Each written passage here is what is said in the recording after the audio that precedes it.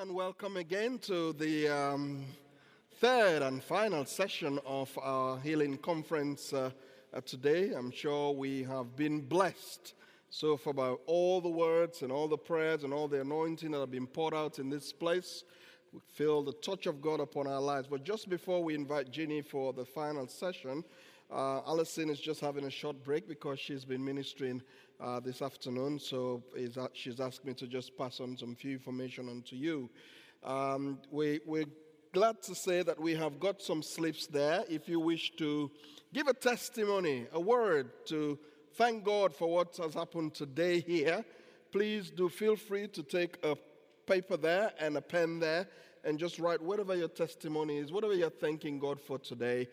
Later on in the session, Alison will read some of those out. So please do that if you're able to do so. You might want to include just your first name on it, or just don't put your name. Just put something there as to what God has done in your life today. It's always good to give God praise, give God thanks, and be grateful to God for what He has done. If you wish to do so, the pens and papers are there. Please feel free to use them. So I know after lunch, the temptation is there. Our bellies are full. And then what happens? You just want to have a quick snooze, a doze off.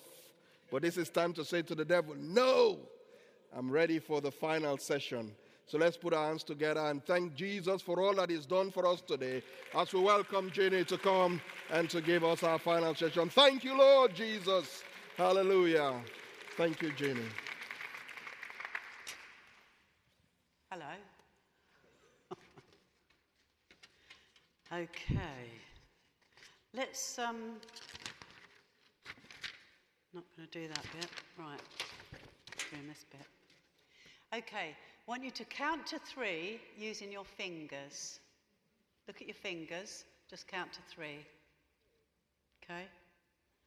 Okay. Who counted using their thumb first? And then the next finger and the next finger. Okay. Who counted using the little baby one and then the next one and the next one? You're with me.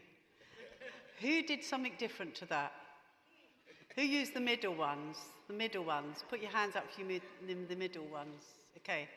Put your hands up if on the same hand as we've been saying, like the hand you normally use as your right hand or your left hand. I don't know which.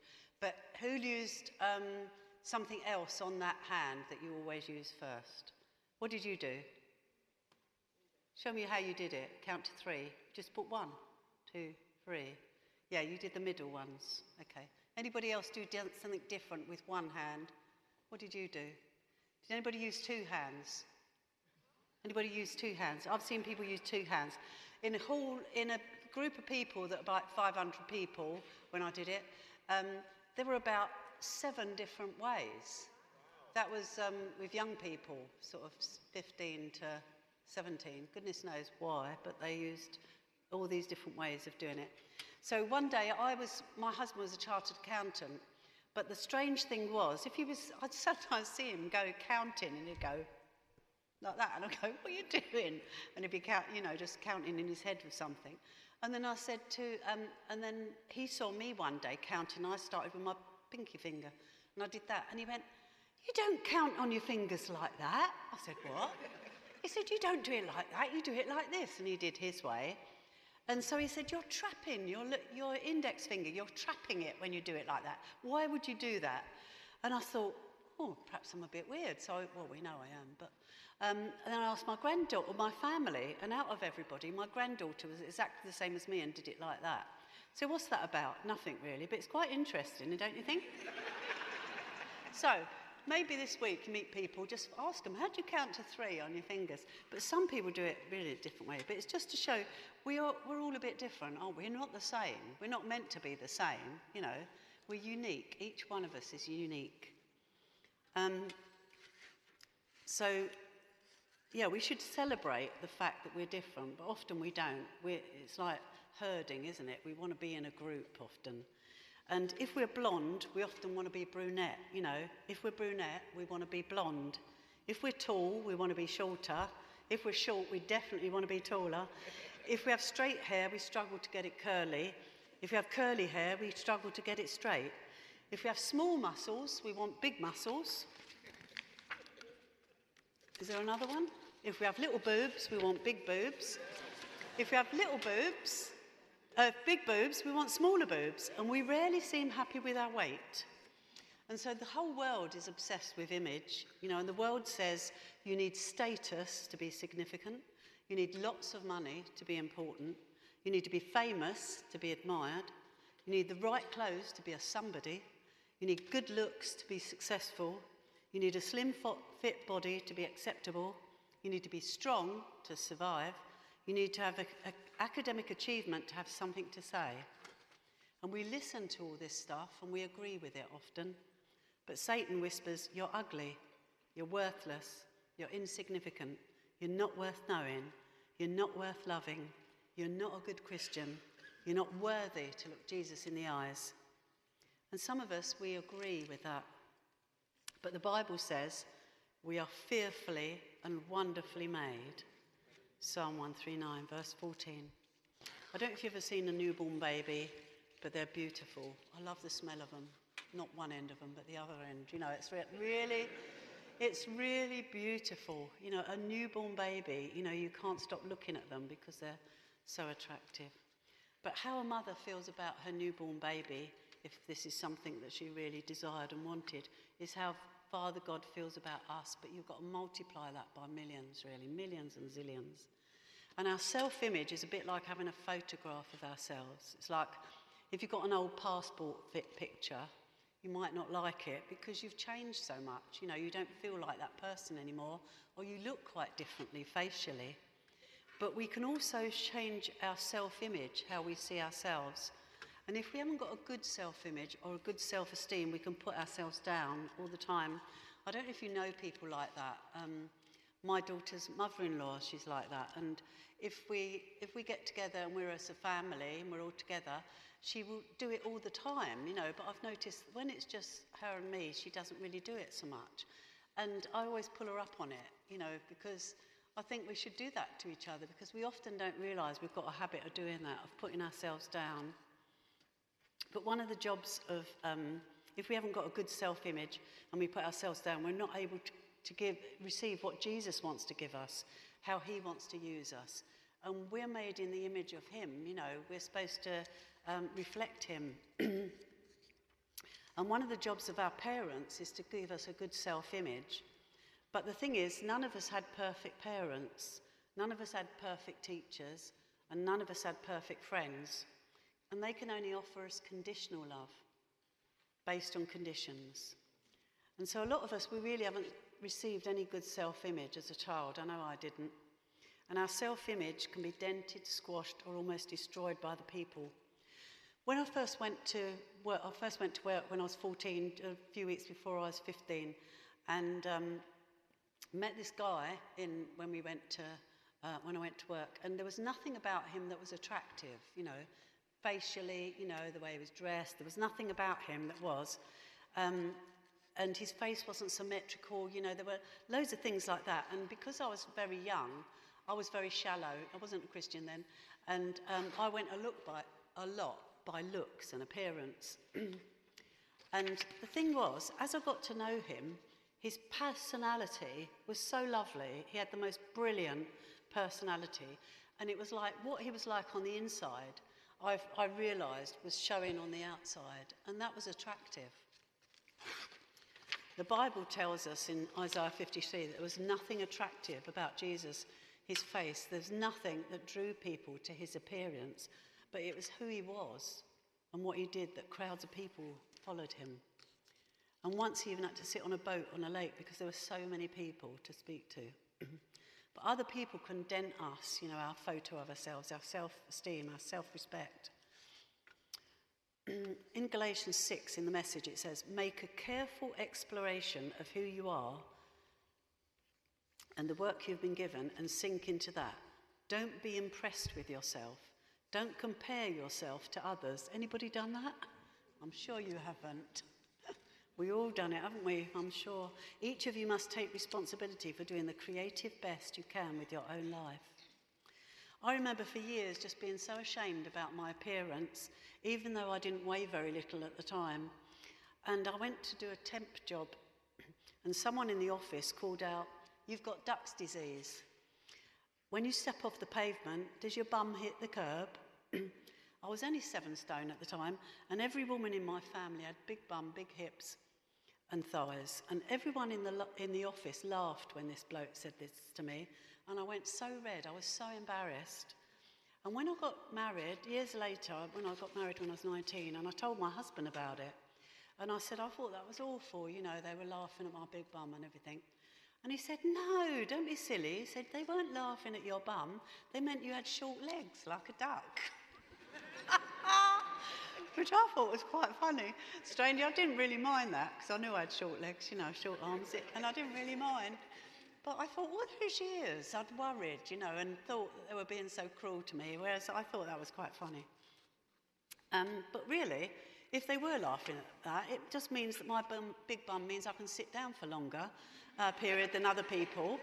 I've got childbearing hips, you know, so that's another thing that's a bonus. And if God wanted me to have a small bum, he'd give me one, wouldn't he? Because I was made for his pleasure in his image. And he was really pleased with what he was made. So who am I to argue with the Almighty? Because God doesn't make mistakes, he makes people he loves. And so I should love it like he loves it. So I started to embrace those sort of things that I didn't really care too much for, you know. And it says in the Bible, 1 Timothy, "For everything that God created is good, and nothing is to be rejected if it is received with thanksgiving, because it is consecrated by the word of God and prayer." So if you've rejected part of yourself because of what you look like, let's just pray about it now. Just tell him that you're sorry, that you've rejected part of how he made you, how he made you to look.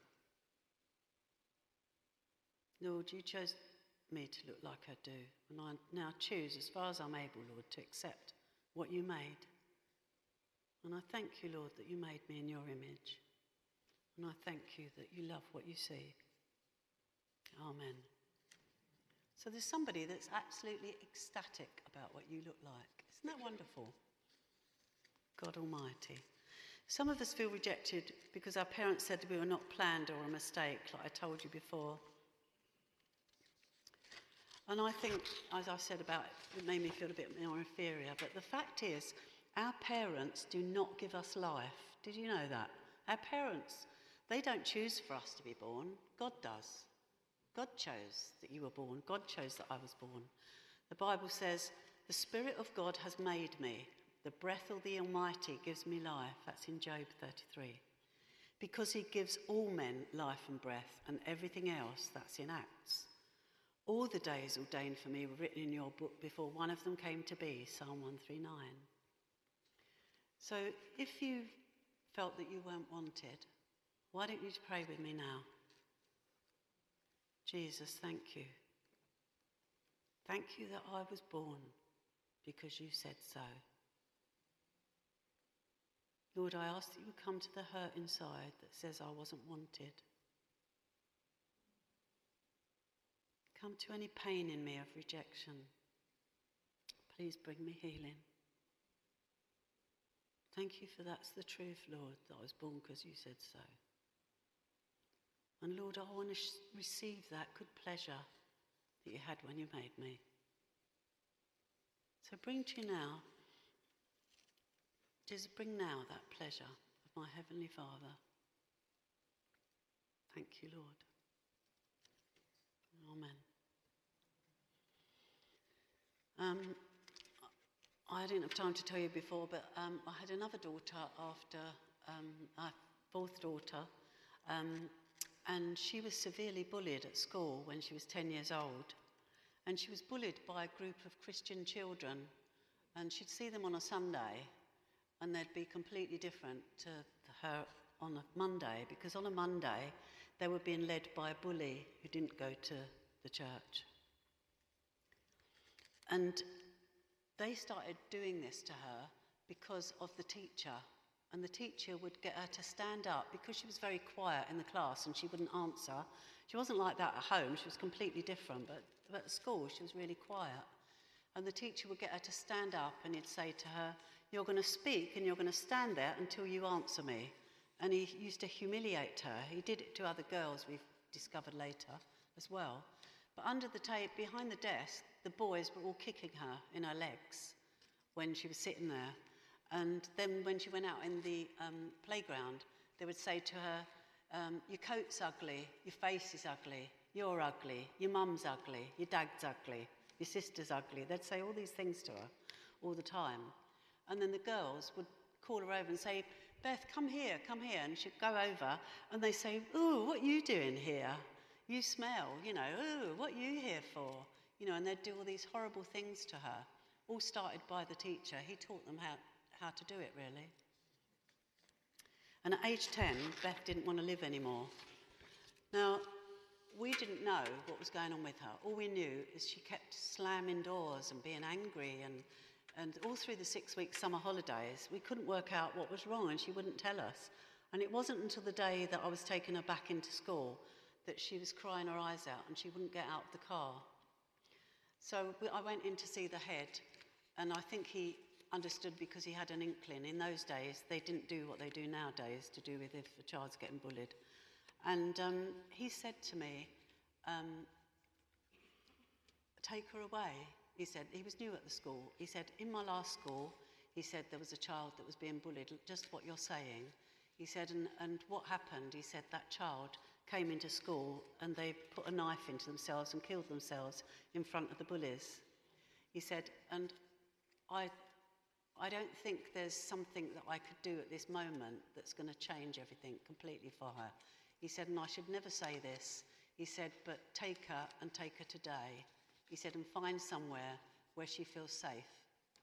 And so that's what we did. I think she came home for a couple of weeks, 3 weeks, and I found a school. It was a tiny little school, widgy little school. Education wasn't, personally, I wasn't bothered about that. But as I walked in this school, I felt love there. And it was a very loving, tiny little village school. And then she went on to secondary school. But the trouble was, when she got to secondary school, she found herself a bully that she could hide behind and become one of her people that was protected. She didn't do anything herself. She was still very quiet. But what she didn't realise, how manipulative this girl was. And when Beth was in her 20s, she had a tick bite and ended up having Lyme disease for 3 years without it being diagnosed. So she was almost crippled and nearly died with it. And it exacerbated by her emotional pain. And she happened to go and see somebody about all this, saw many different doctors. And this doctor said to her, he found out that she'd been bullied and all these different things as well, because he was looking into emotional sides of things to help her as well. And he said, why would you do this? Why would you be a friend with somebody who's like this girl? Because this girl, what she used to do was do terrible things to Beth. And Beth, I had to sit by the side of her and hold her hand while she phoned this friend. I'll call her Susie. And she told this girl she was severing the friendship. And this girl started swearing at her down the phone, the foul language that she used. And you know what? This girl, for the next 3 years, texted Beth, manipulating her. Beth didn't, one of the things she stood up to was she said, I'm not going to change my phone. She's not going to do this to me, that she makes me do this sort of a change in my life. But this girl, one message would say, do you remember all the wonderful times we had together, Beth? And then she would say all the lovely things they did together, and Beth would not reply. This incensed her. So the next message would be, you effing whore, you effing bitch. And she used so many swear words. Who do you think you are? And the messages would be so long. So long. In those days, you'd have to they kept them short, so you'd have to send loads. So the phone was always pinging, ping, ping, ping, ping all the time. For 3 years without her replying. That relationship called untold pain and stress, and it affected the bullying as well before, affected badly our self-esteem, self-worth. And many people suffer at the hands of a friend. Have you suffered at the hands of a friend or a relationship with somebody of the opposite sex? It can erode you until you haven't got any strength left. Some people are very manipulative, and there comes a time when you actually say, no, no more, no more, this stops now. We're given power and authority in Jesus' name. We need to use it sometimes. Have we received the wrong view of who we are from our parents, teachers, or friends? So we could do something about that.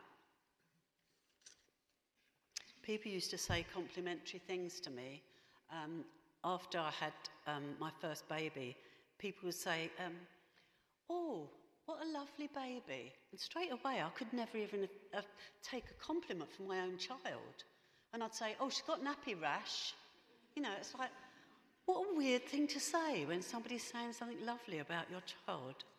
And then people say, oh, I like your hair. And I go, oh, it needs a wash, you know. And even now, you know, if somebody says, oh, I like your dress, oh, I got it in a sale, you know, why? Don't have to say any of that stuff. It's like we're always trying to justify something, you know. We can say no. We don't have to justify ourselves, you know. We can just say no. In Proverbs 23:7 it says, for as he thinks in his heart, so is he.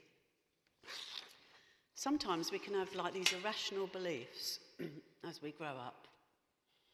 Sometimes we're taught by our parents or carers about things that could harm us. Things like, don't touch the cooker, you might get burnt. That's a good one, isn't it? Sounds good. Don't play on the motorway, you'll get killed. That sounds like a good one.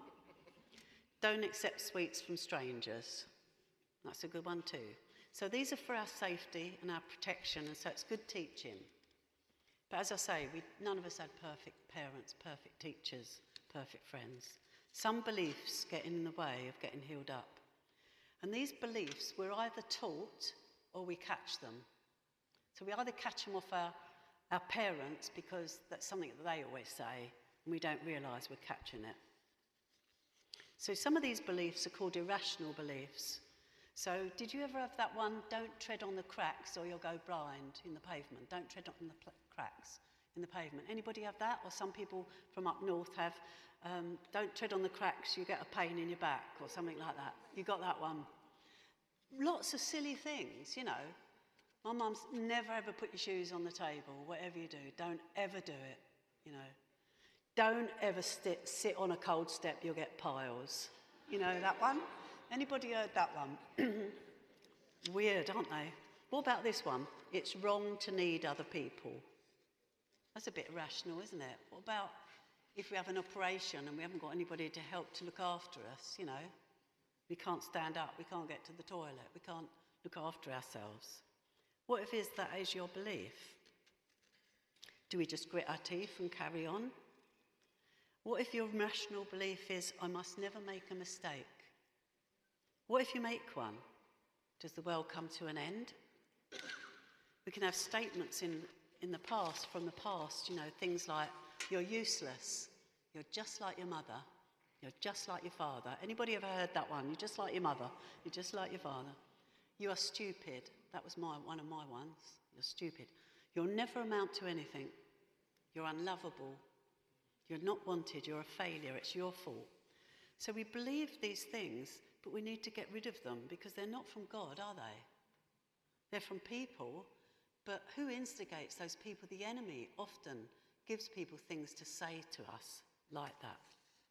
But usually when Satan lies, there's a little tiny bit of truth in it. The lie I used to believe, as I said, one of them, was you're stupid. And I knew I didn't have a great education. You know, we didn't have a geography teacher for a long time. So I knew a couple of facts about Brazil. That's where the nuts come from. Really useful things to know in my life, you know. And about the stuff, the gum stuff that all comes out of a tree, you know, all things like useless things, really. And because of this, it used to make me a bit defensive in certain situations. And I wasn't well educated, so it just reinforced this lie. And yeah, I make mistakes. That's okay. We all make mistakes, but it doesn't mean I'm stupid. But I often would have that in my head. Do you realise in our thought life, we often have these things going on a loop in our head, and we actually agree with them. Did you know that? We agree with them, and I'm going to show you how it happened to me. And this lie went so deep that I have to be on my guard. And there are things sometimes that we have to be on our guard about, even when we think we've got free of it. So, for instance, I'd had that before about being stupid, and I thought I'd caught it.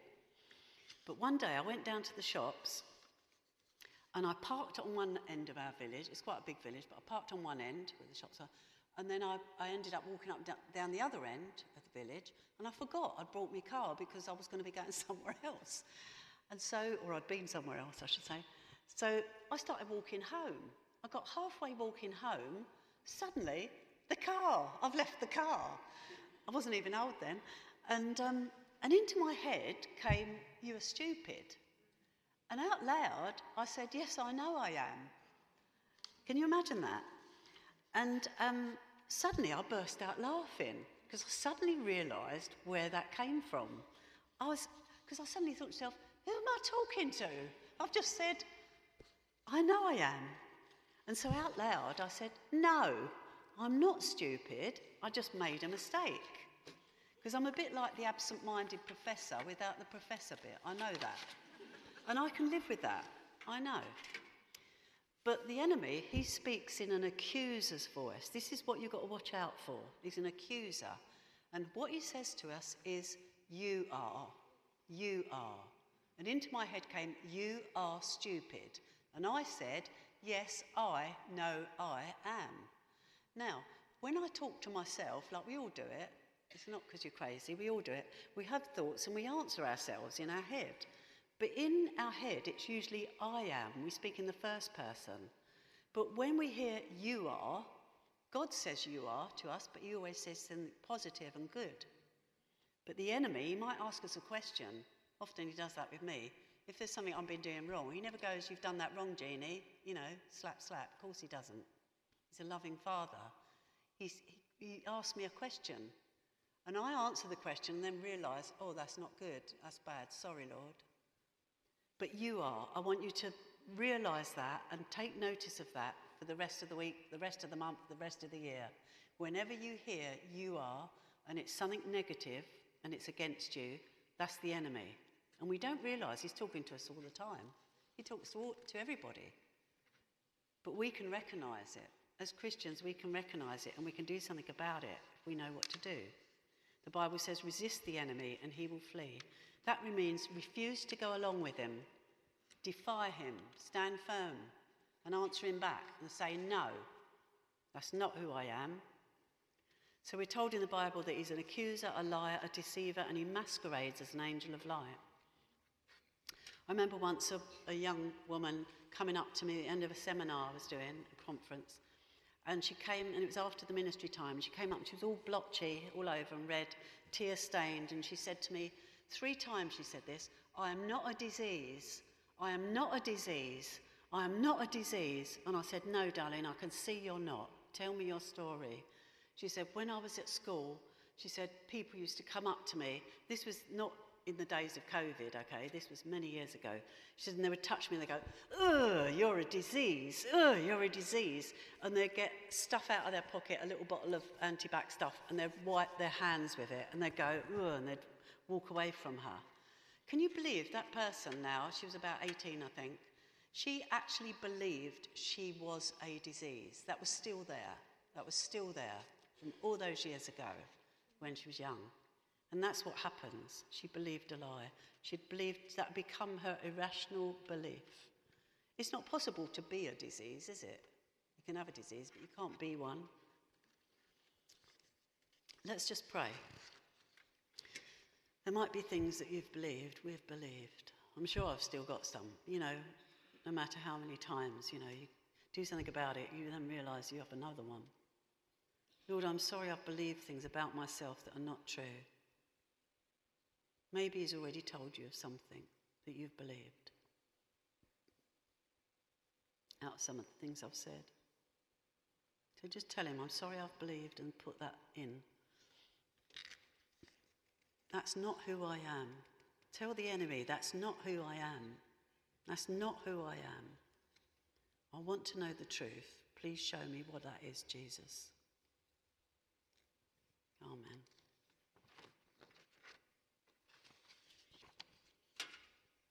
So we need to choose to love ourselves, and it's a struggle. I've met so many people who don't just not like themselves, they actually hate themselves. And I remember doing seminars on this with young people at conferences, at festivals, and I remember the first time I ever gave the talk, and I call it Help I Don't Like Myself. I don't say Help I Hate Myself, because there's lots of people that don't like themselves, and I thought that's an easier thing to admit and to come en masse to.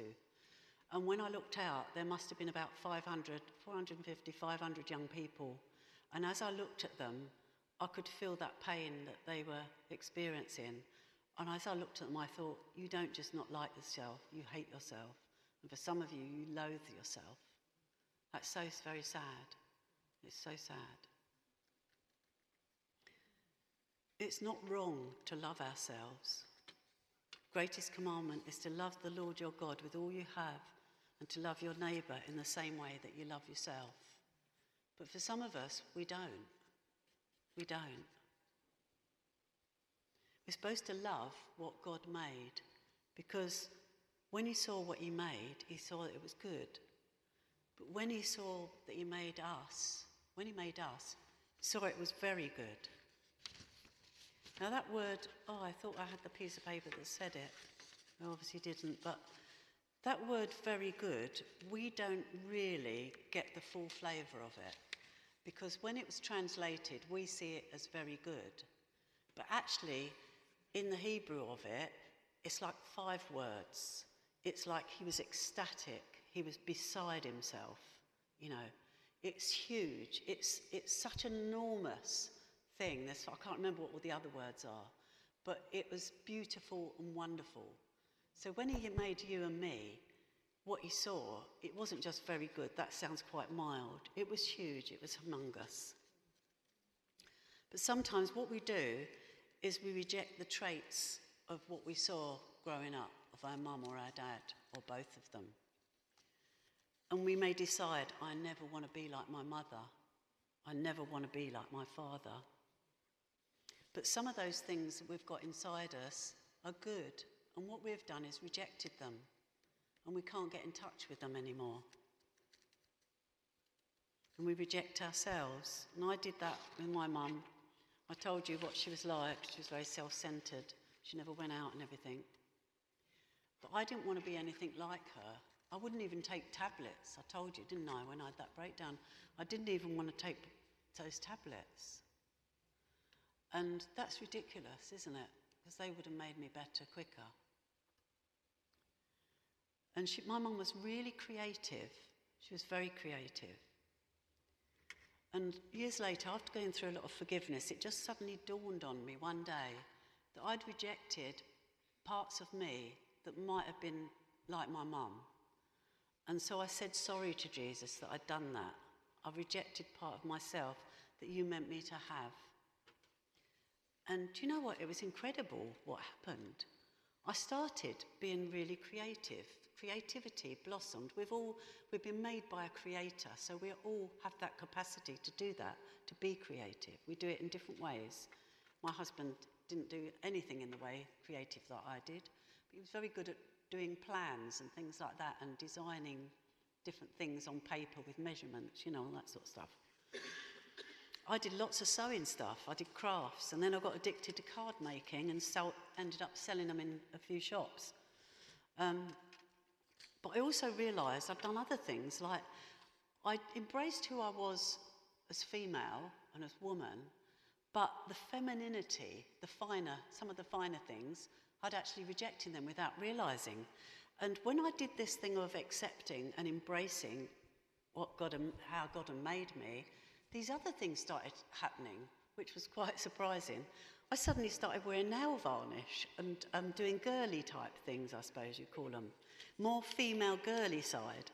I started wearing earrings, I started liking different sorts of clothes and even brighter clothes, not clothes that made me blend in with the wallpaper, or not to be seen, different things like that. And it was a joy, embracing that. It gave me pleasure, these things. And I realised how doing that, I'd harmed myself. And that's what we can do. We can judge, and it's about judging. What we've done is we've caused a judgment on our parents. And it's only God to judge, isn't it? He's the judge. He judges. We're not meant to judge. So let's just ask him about that now, shall we? Lord, if I've done that with my parents, did I make a choice, Lord, to reject those parts of me that are like them? You know that, Lord, if I did or not.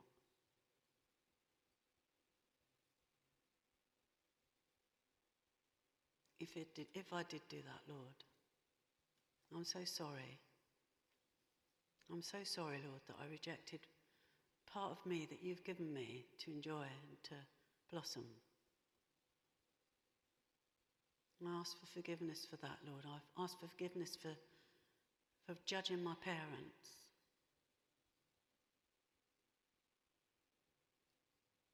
Or even if it's something I've heard about a parent, Lord, that I never had in my life because they weren't there. I'm sorry, Lord. I choose to receive your forgiveness.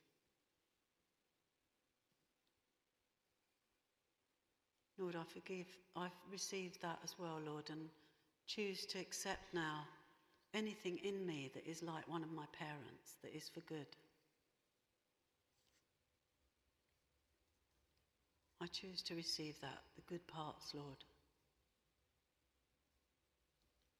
Thank you the way you've made me.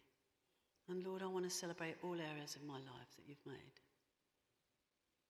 Thank you, Lord. Show me how to move in and walk in that now. Maybe at this moment you might want to forgive one of your parents for something. Just take that opportunity. And when we forgive, we need to say, I choose to forgive you for. And it might just be a start. You might just start with one little thing and go on a journey with that. But just take the opportunity to do that now. Thank you, Lord.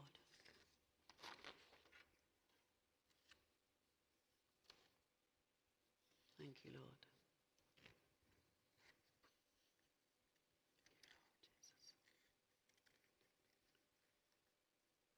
Thank you, Lord. Amen. So we need to be affirmed by God as well. Some of us have never been affirmed. We didn't have a dad that affirmed us. Mother maybe didn't affirm us in our femininity. You might not have had a dad that affirmed us in our masculinity. You might have had a dad that never affirmed us in our femininity. Or a mum who affirmed us in our masculinity. But we can be affirmed by God Almighty. You know, our Father, he can affirm us now, what we didn't have. I didn't realise I'd never received any affirmation or anything.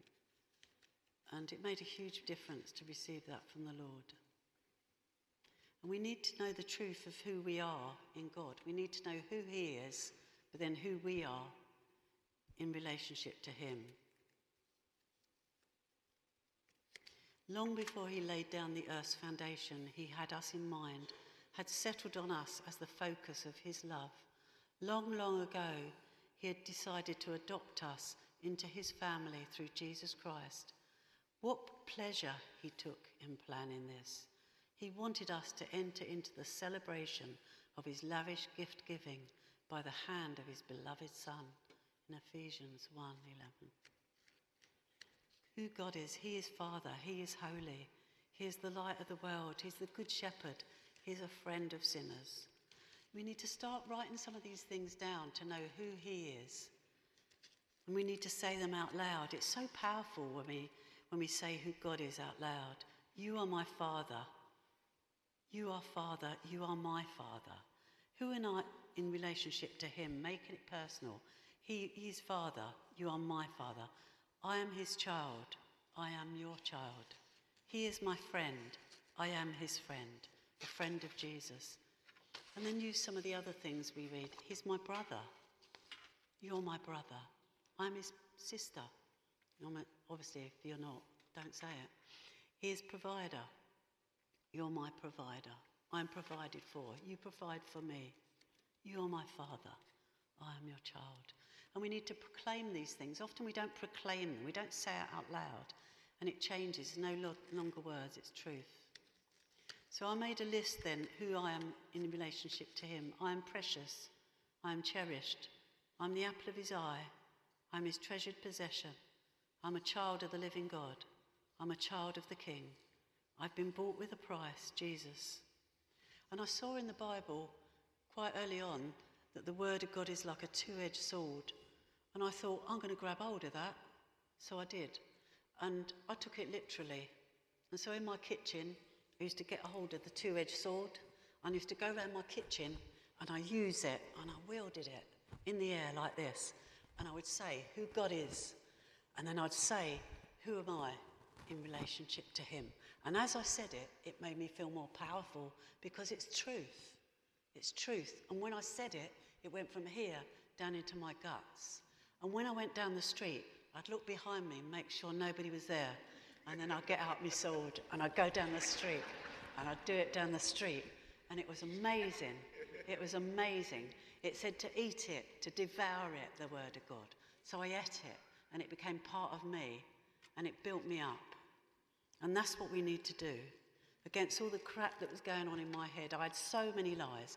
I had so many irrational beliefs. I had so much stuff in there wasn't room for anything else. But boy, did this feel good. Did this feel good? It's amazing to do it. I suggest you try it. Look behind you first. Always a good idea. And this is what I used to say. I am a child of the living God. Jesus is the way, the truth, and the life. Jesus has promised me abundant life. The truth lives in me. I'm not having those lies. He is mighty to save. I'm saved. I'm just going to finish with a story. So I told you I had many failures. Lots of things always happened to me. And being a bit short, I didn't realise that I couldn't manage many things. And I also didn't realise I had this medical condition, which probably exacerbated it and why I wasn't able to do some of the things. But anyway, one of my stories was my mum wasn't great at cooking. To be honest, mostly, if you had a bit of meat, you had to chew it about 50 times, take it out your mouth and stick it on the side of the plate. That's no word of a lie. So, she knew we liked apple pie. So we had cookery every week at school. So my mum said to me, it's going to cost us money, we haven't got money, but we don't know whether we're going to like it. So no matter what anybody made in the class, I made lemon meringue pie. That's what I made, because my mum knew we liked it. So, oh no, sorry, wasn't that. It was apple pie. Wrong, apple pie. She knew we liked apple pie. Every single week, I made apple pie. Doesn't matter if they did steak pie, they had mince pie, whatever pie they had, tart, everything. Me, what did I have? Everybody knew, apple pie. I don't think I even had to measure it in the end. You know, we went home, apple pie, we know we like it, we ate it. One day, the teacher said, we're going to do lemon meringue pie. I'd never even heard of lemon meringue pie, but I liked the sound of it because we always had apple pie. That was it, that was my life. I thought, I really want to do this. I pleaded with my mum, mum, please can we do the lemon meringue pie? All right, she said. Went to school, I was so excited. I made this lemon meringue pie. Oh my goodness, I got it out of the oven, the smell. Oh, it was intoxicating. I stuck it on the side, had one of those little wire things, you know, when it make it get cool. Somebody walked past, caught the edge of the tray, went on the floor, splat everywhere. Could you imagine my devastation? I scooped it up, I put it back in the pie. There was no way I wasn't going home without this pie. I took it home, as you can imagine, it looked terrible. Put it on the thing. My mum took one taste of it and she went, oh, that's horrible. Well, it probably was. It had probably a lot of dirt in it and everything else. She said, I told you that you should have made apple pie. And that sort of so hurt me. You know, that was my one chance and I blew it. You know, felt a failure with that.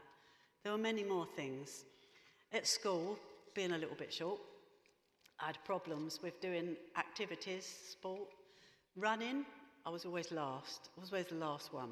I'd do my utmost, my little legs going, my little arms. I'd be doing it, always last. Wasn't just last, long gap between me and the next person. So I was very last. Not only that, we'd have those ropes, come down from the ceiling we have PE, don't know what they call it now, probably something fancy.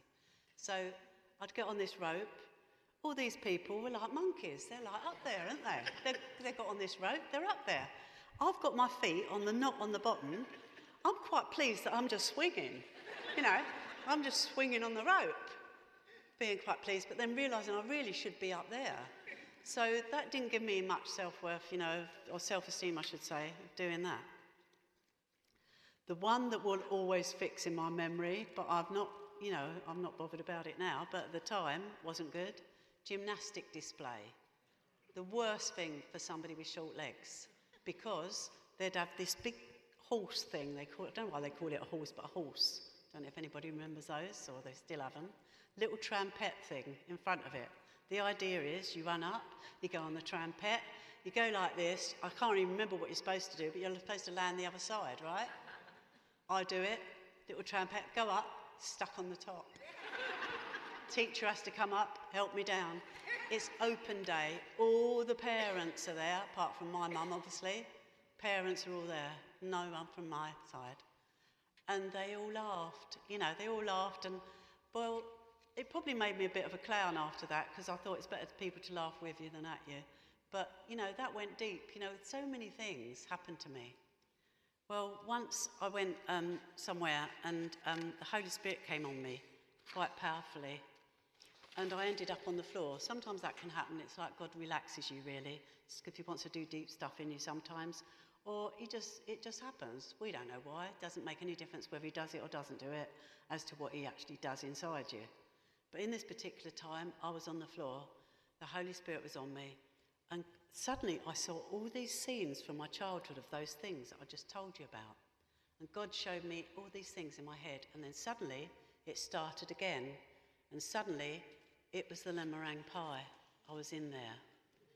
And the Lord was there. Jesus was there. And he said to me, Jeannie, that was a lovely meringue pie. It smelt so lovely. Well done. You did that really well. Well done. Next bit, I saw me running. I was so proud of you. You did your best. You did the best that your little legs could do. I'm so proud of you. I so enjoyed you doing that. Next bit, the ropes. I was swinging on the ropes. There he was. That's great that you did that. You managed to get off the floor. That's amazing.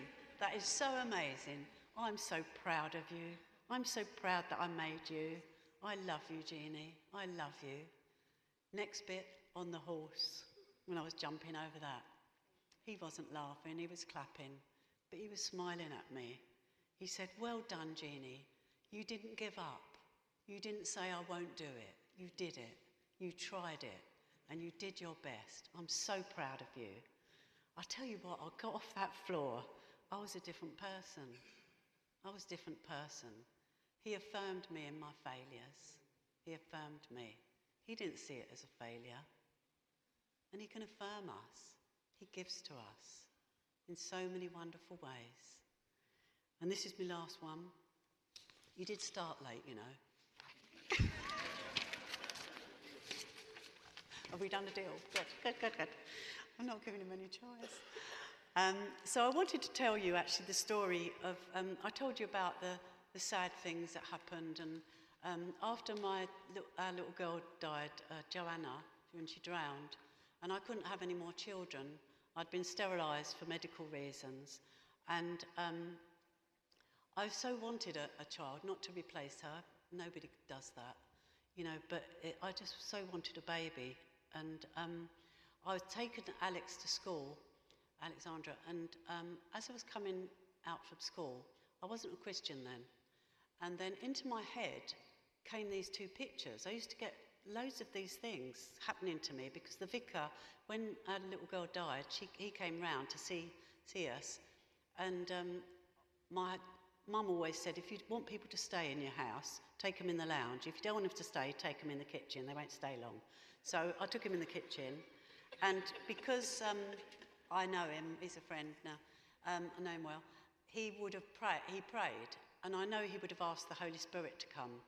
But I remember him asking Jesus to come into the kitchen. I thought, weirdo, Jesus is at church. He never comes into kitchens, does he? But every time I went in the kitchen, I experienced something I'd never experienced before. I loved being there, and I felt this warmth. It was wonderful. And so anyway, I don't know why I told you that. There must have been a reason, but I'll come back in a minute. So anyway, I'd take my little girl to school, Alex, and I was coming out of school, and then suddenly into my head, it was pictures, that I was going to tell you about. So whenever I went into the kitchen, I could see these hands from the wrist down drawing me like this. And I thought, I don't know what that is, but I want to go where it's going. I'm not sure what that is. And then when I shut my eyes, I could actually see them, but it's more an impression when I have my eyes open. And so even then, the Holy Spirit started speaking to me in many different ways, and I started having these pictures, which I'd never had before. So I was walking along, coming back from school.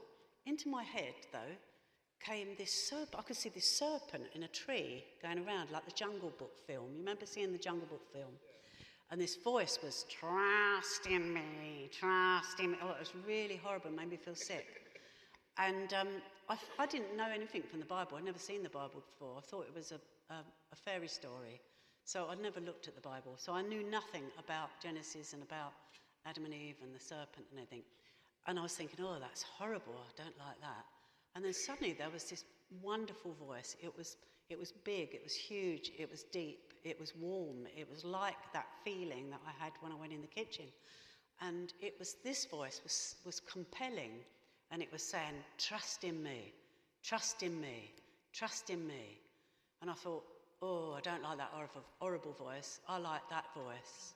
I want to go with that voice. I didn't become a Christian then, but I just made a choice between the evil, horrible thing that was in my head.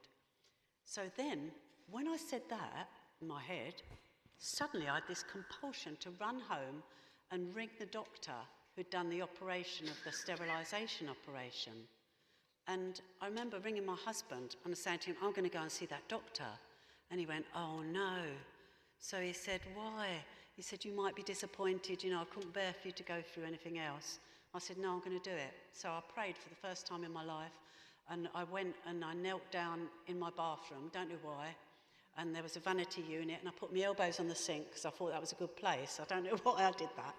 And I didn't know how to pray, so I just said, God, please give me a baby. Amen. That was it. And so we went to see this doctor. The doctor said to me, well, what you didn't realise, when I did your operation, I'm pioneering this operation. He said, and it's to reverse sterilisation in women. He said, I said, how successful is it? And he said, 75%. I was like, wow. But the thing was, what he didn't tell me, he'd only done 4 in his life, and 3 of them had worked.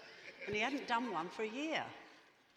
And I saw a programme a while later, and it's only successful in 10% of the country at the time, 10%, of the whole country. And he was telling me 75%. But I didn't know that bit then, thank goodness. So anyway, I had this operation. And then the outcome of that was we had another little girl and became pregnant quite soon. And when he said, go ahead, we did. And then when she was born, I didn't know that the name Elizabeth means a gift from God.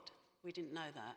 And we had a family discussion, like with we had about 20 of us in the room, and we all sat, people were calling out these names, and everyone was like, oh no, we don't want that one. We had somebody in school like that, he picked his nose in it all the time, It's like, oh no, we don't want that, we don't want that. So, we're coming out with all these names, and Elizabeth, we chose Elizabeth, and we call her Beth, and never realised. And people in church prayed, for her, for that to happen, because that was the start, really, of me becoming a Christian. And everybody in the village said, oh, is this our miracle baby? And so everybody sort of joined in, and it was just so wonderful. And Jesus did that, nobody else. Nobody else. Jesus did that. And so I just praise him. Let's stand, shall we?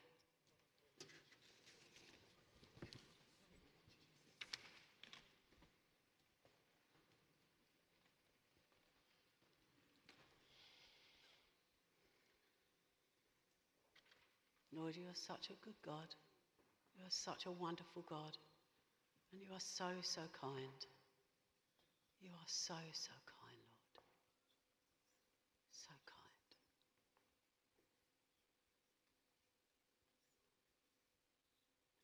Lord, I ask now that you just come with your compassion. Holy Spirit.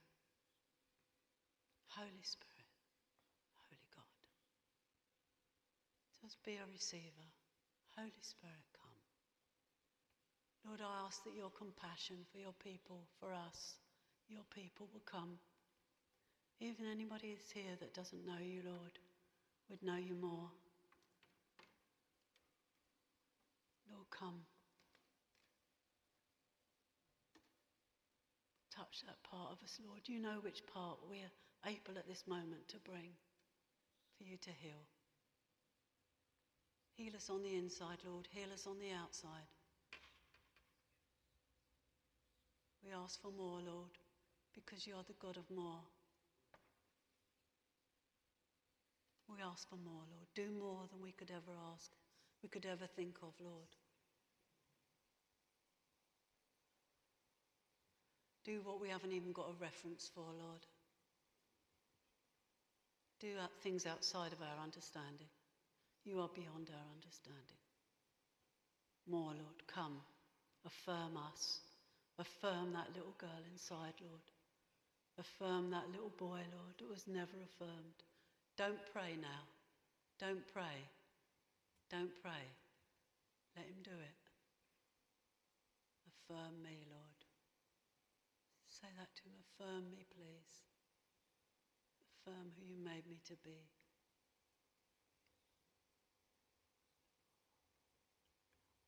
Connect me, Lord, with my emotions. Where I've switched out of some emotions, Lord, and I can't get angry when I get upset instead of angry. Enable me, Lord.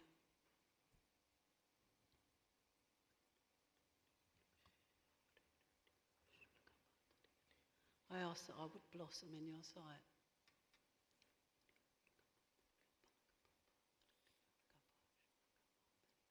Let him do it. More, Lord. Come to any agony in my soul. Bring your soul love to me. Come to that deep part. If you want to, why don't you just put your hand on your tummy, put your hand on your stomach. Come into those things, Lord, that are buried deep. Do a work in me, Lord. Do a work in me. Make me more whole.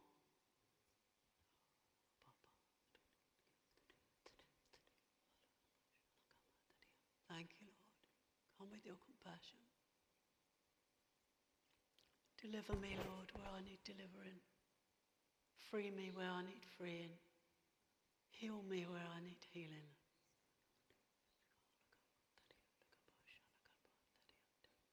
Some of you might feel something in your chest right now. Put your hand there. More, Lord. Surface that, Lord. That I've buried. Lord, I know this is not the only time that you'll carry on with me. You'll keep doing this in me and through me. Thank you, Lord. More, Lord, more. More of you. Do what you want to do. Thank you, Lord. If you sense something's happening with you now, why don't you just come out to the front? We want to lay hands on you.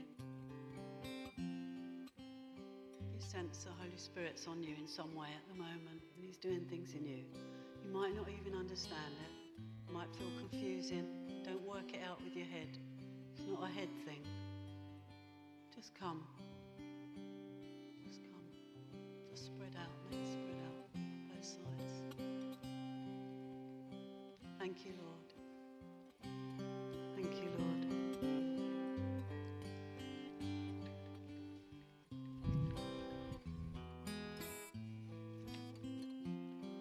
Just keep coming.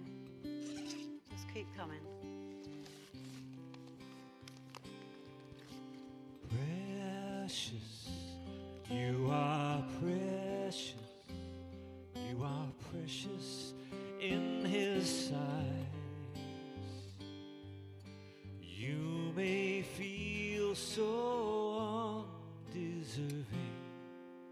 but you're precious in his sight. Blameless, you are blameless, you are blameless in his sight. Darkness reigned, but I have spoken. You are blameless in his sight. Don't hide away or be afraid. Gently I'm singing over you. You are loved, forgiven, treasured and desired as a child of God. You are loved, forgiven, treasured and desired as a child of God. Precious, you are precious in my sight. You may feel so undeserving, but you're precious in my sight. Blameless, you are blameless, you are blameless in my sight. Darkness reigned, but I have spoken. You are blameless in my sight. Don't hide away or be afraid. Gently I'm singing over you. You are loved, forgiven, treasured and desired by Almighty God. You are loved, forgiven, treasured and desired as a child of God. Precious, you are precious, you are precious in my sight. You may feel so undeserving, but you're precious in my sight. Those of you who are still standing, why don't you sing those simple words as an affirmation to yourself? Precious, I am precious in your sight. The words aren't in the songbook, so don't you worry about that. Really, I'm just singing over you and singing over those who have come to the front. But words of affirmation that we need to hear and speak out upon ourselves. Precious, I am precious, I am precious, I am precious in your sight. I may feel so undeserving, I may feel so undeserving, but I'm precious in your sight. Sing it again now. Precious, I am precious in your sight. I may feel so undeserving, but I'm precious in your sight. I am loved, forgiven, treasured and desired as a child of God. I am loved, forgiven. I am loved, forgiven, treasured and desired as a child of God. Sing it again. I am loved, forgiven, treasured and desired as a child of God. I am loved, forgiven, treasured and desired as a child of God. Precious, you are precious, you are precious in His sight. You may feel so undeserving, but you're precious in His sight.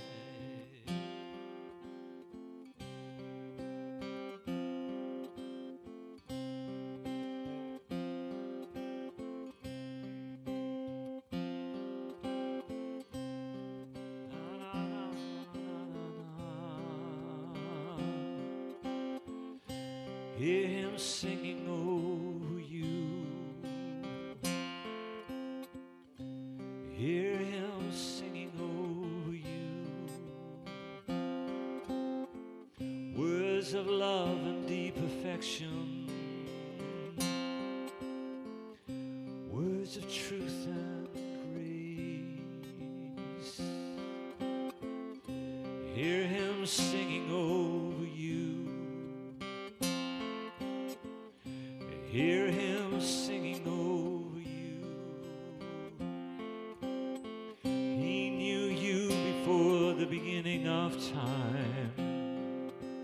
He knows your weakness and your frailties. He knows who you really are. He knows the secrets in your heart. He is the Lord Almighty. Your names are inscribed on the palm of His hand. Your name is beautiful. He sees the precious jewel that you are. And His light will make it shine. His light will make it shine. His light will make it shine and glisten.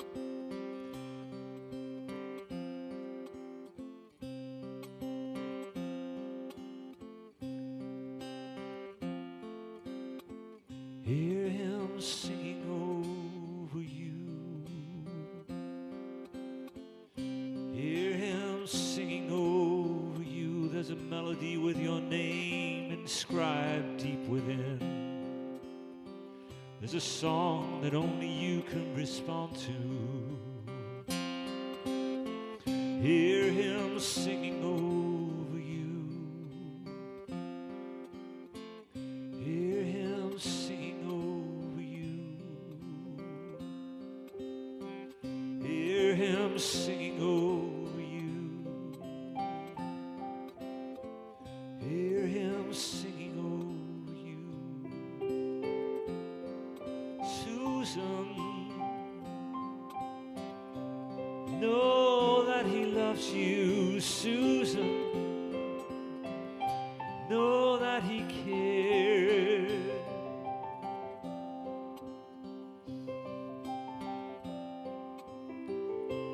Steve, He has not forgotten you. He knows your secret thoughts. He knows your feelings of weakness and inadequacy.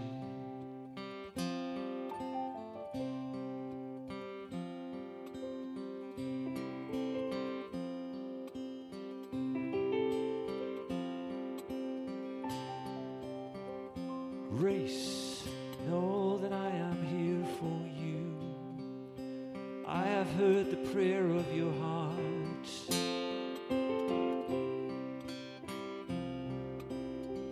Hear Him singing over you. Hear Him singing over you. serenade you with a song of beauty, with a melody so strong and beautiful.